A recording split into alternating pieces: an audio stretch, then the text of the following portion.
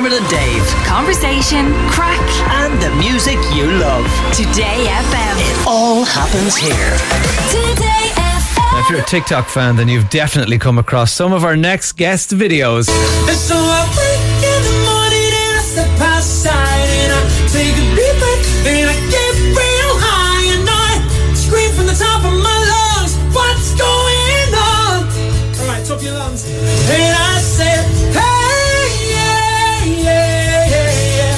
Hey, yeah, yeah. I said, hey, what's going on? Now, we've all tried that in the car, but we're never that successful. The wonderful mixture that is that incredible voice and the Viking look. Sam Ryder has gone from singing into his phone for TikTok to now representing his country in the Eurovision.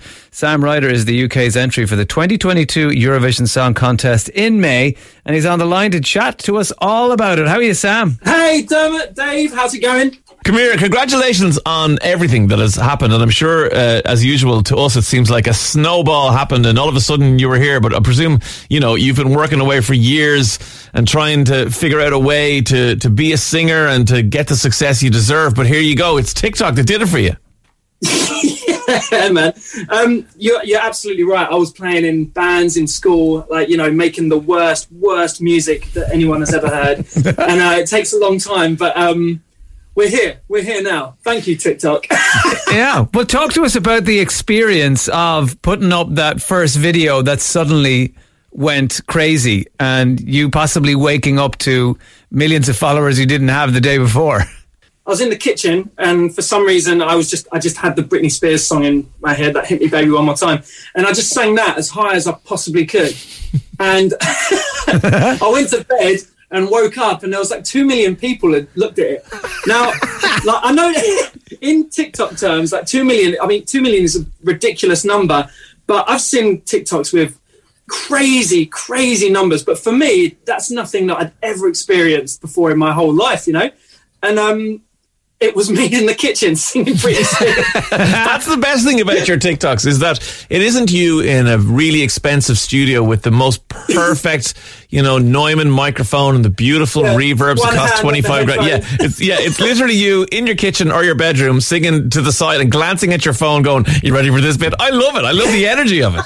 Yeah, man. I had to get out of the kitchen because people needed to use the kitchen, so I couldn't keep doing it. And then I found this corner of my shed, and I just stood in front of a lamp and a plant. I didn't really think anything of it, but they've kind of become symbols of the journey in themselves, I love that, yeah, but it's such an organic journey, and that's why I think people are really behind you, and why it's just kind of lights up people's day.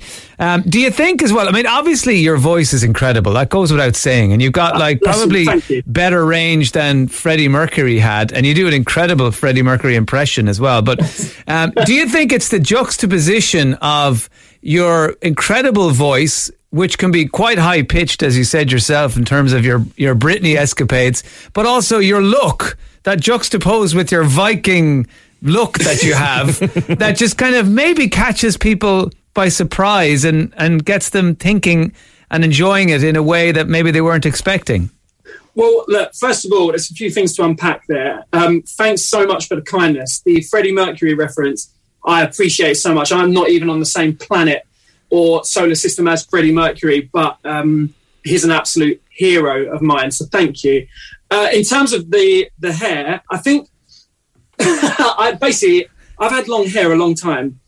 And the reason is I got a haircut once when I was in maybe when I was 8 years old. And my mum just sent me in to some barbers on the high street and they cut like a Count Dracula looking fringe into my head. And it scarred me for life. And since then, I've never had short hair. So, the beard kind of came in lockdown as well. And on those videos, when I scroll back and look, they're like varying degrees of laziness as well, which is quite fun.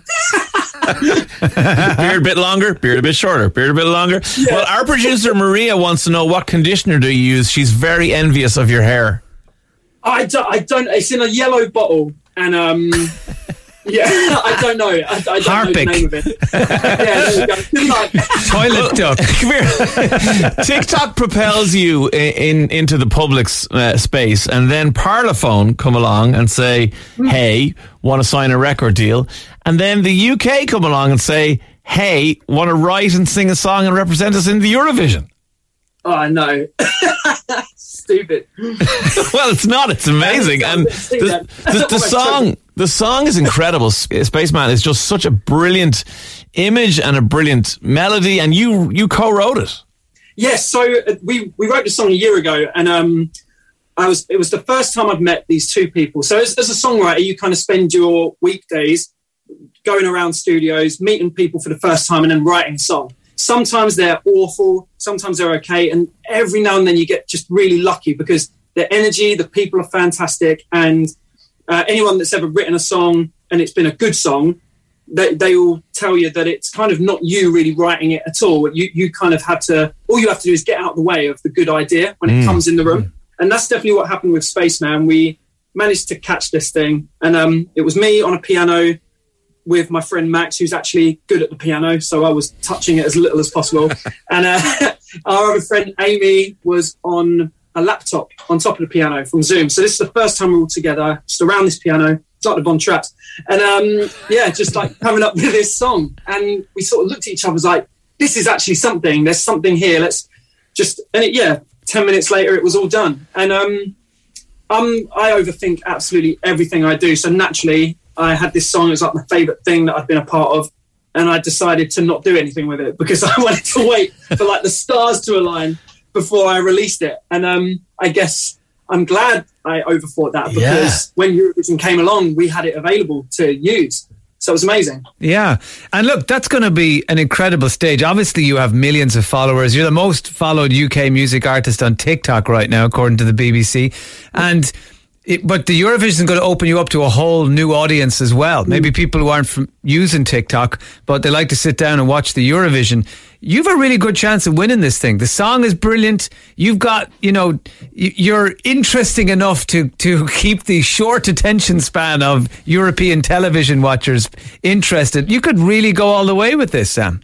Mate, you're so kind. And honestly, I don't want to jinx it. I'm just focusing on how grateful I am to be a part of something that I love. Like, me and my family and my friends have had Eurovision parties since I was a kid. So it's been like a massive force in my life annually. Like, just this outpouring of joy. Like, Eurovision is so much fun. And to sit here now chatting with you guys and, talking about my performance on there and like singing alongside some of the best people around Europe, like in terms of musicianship and performers, like it's just incredible. I'm so grateful for the opportunity to do it. Has anyone said you're too good of a singer for Eurovision?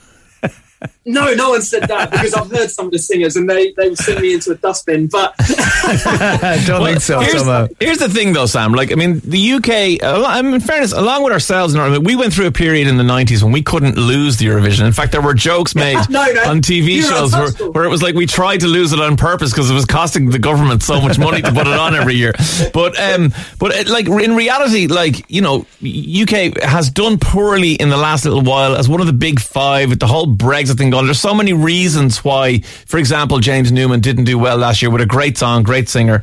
But there seems to be a little bit of fairy dust, a little bit of something about you and about this entry now that maybe the UK all of a sudden is going to jump back up and make people sit up and go, no, hang on a second. It doesn't matter what country they're from. This is the song. Well, I think it's so much to do with momentum. Like in the World Cup, over here, like when we were doing really well at the beginning, I remember going to when you go and your cousins barbecue in their garden, everyone's going, yeah, we'll be out by the group stages. Everyone's just quite negative. And then as it goes on, those same people are they start to really believe. And when that momentum kicks in, you're totally right. There is a little bit of magic fairy dust or something going around. So if for whatever reason, if there's any of that present, I'll take it right now because I think the more positivity around this whole thing, the better it definitely feels for the artist. And that goes for anyone involved in the competition. Of course, you want to feel like people back home are rooting for you and backing you. So Yeah, but you also want the Lithuanian audience to back you and everything. Like, that's the thing about Eurovision. You know what I mean? It's all right and good if it's the lads in the barbecue going, "Come on, England!" Oh, we can't vote. Yeah. Sam Ryder, UK's Eurovision entry. Obviously, we hope you don't beat Ireland, but we hope you do really well. Bless you guys. It was an absolute pleasure. Thanks for having me. Yeah. Not at all, Sam. Thanks a million for joining us. Take care. See you, man. Best of luck. Dermot and Dave. Weekdays from 9 a.m. Today FM.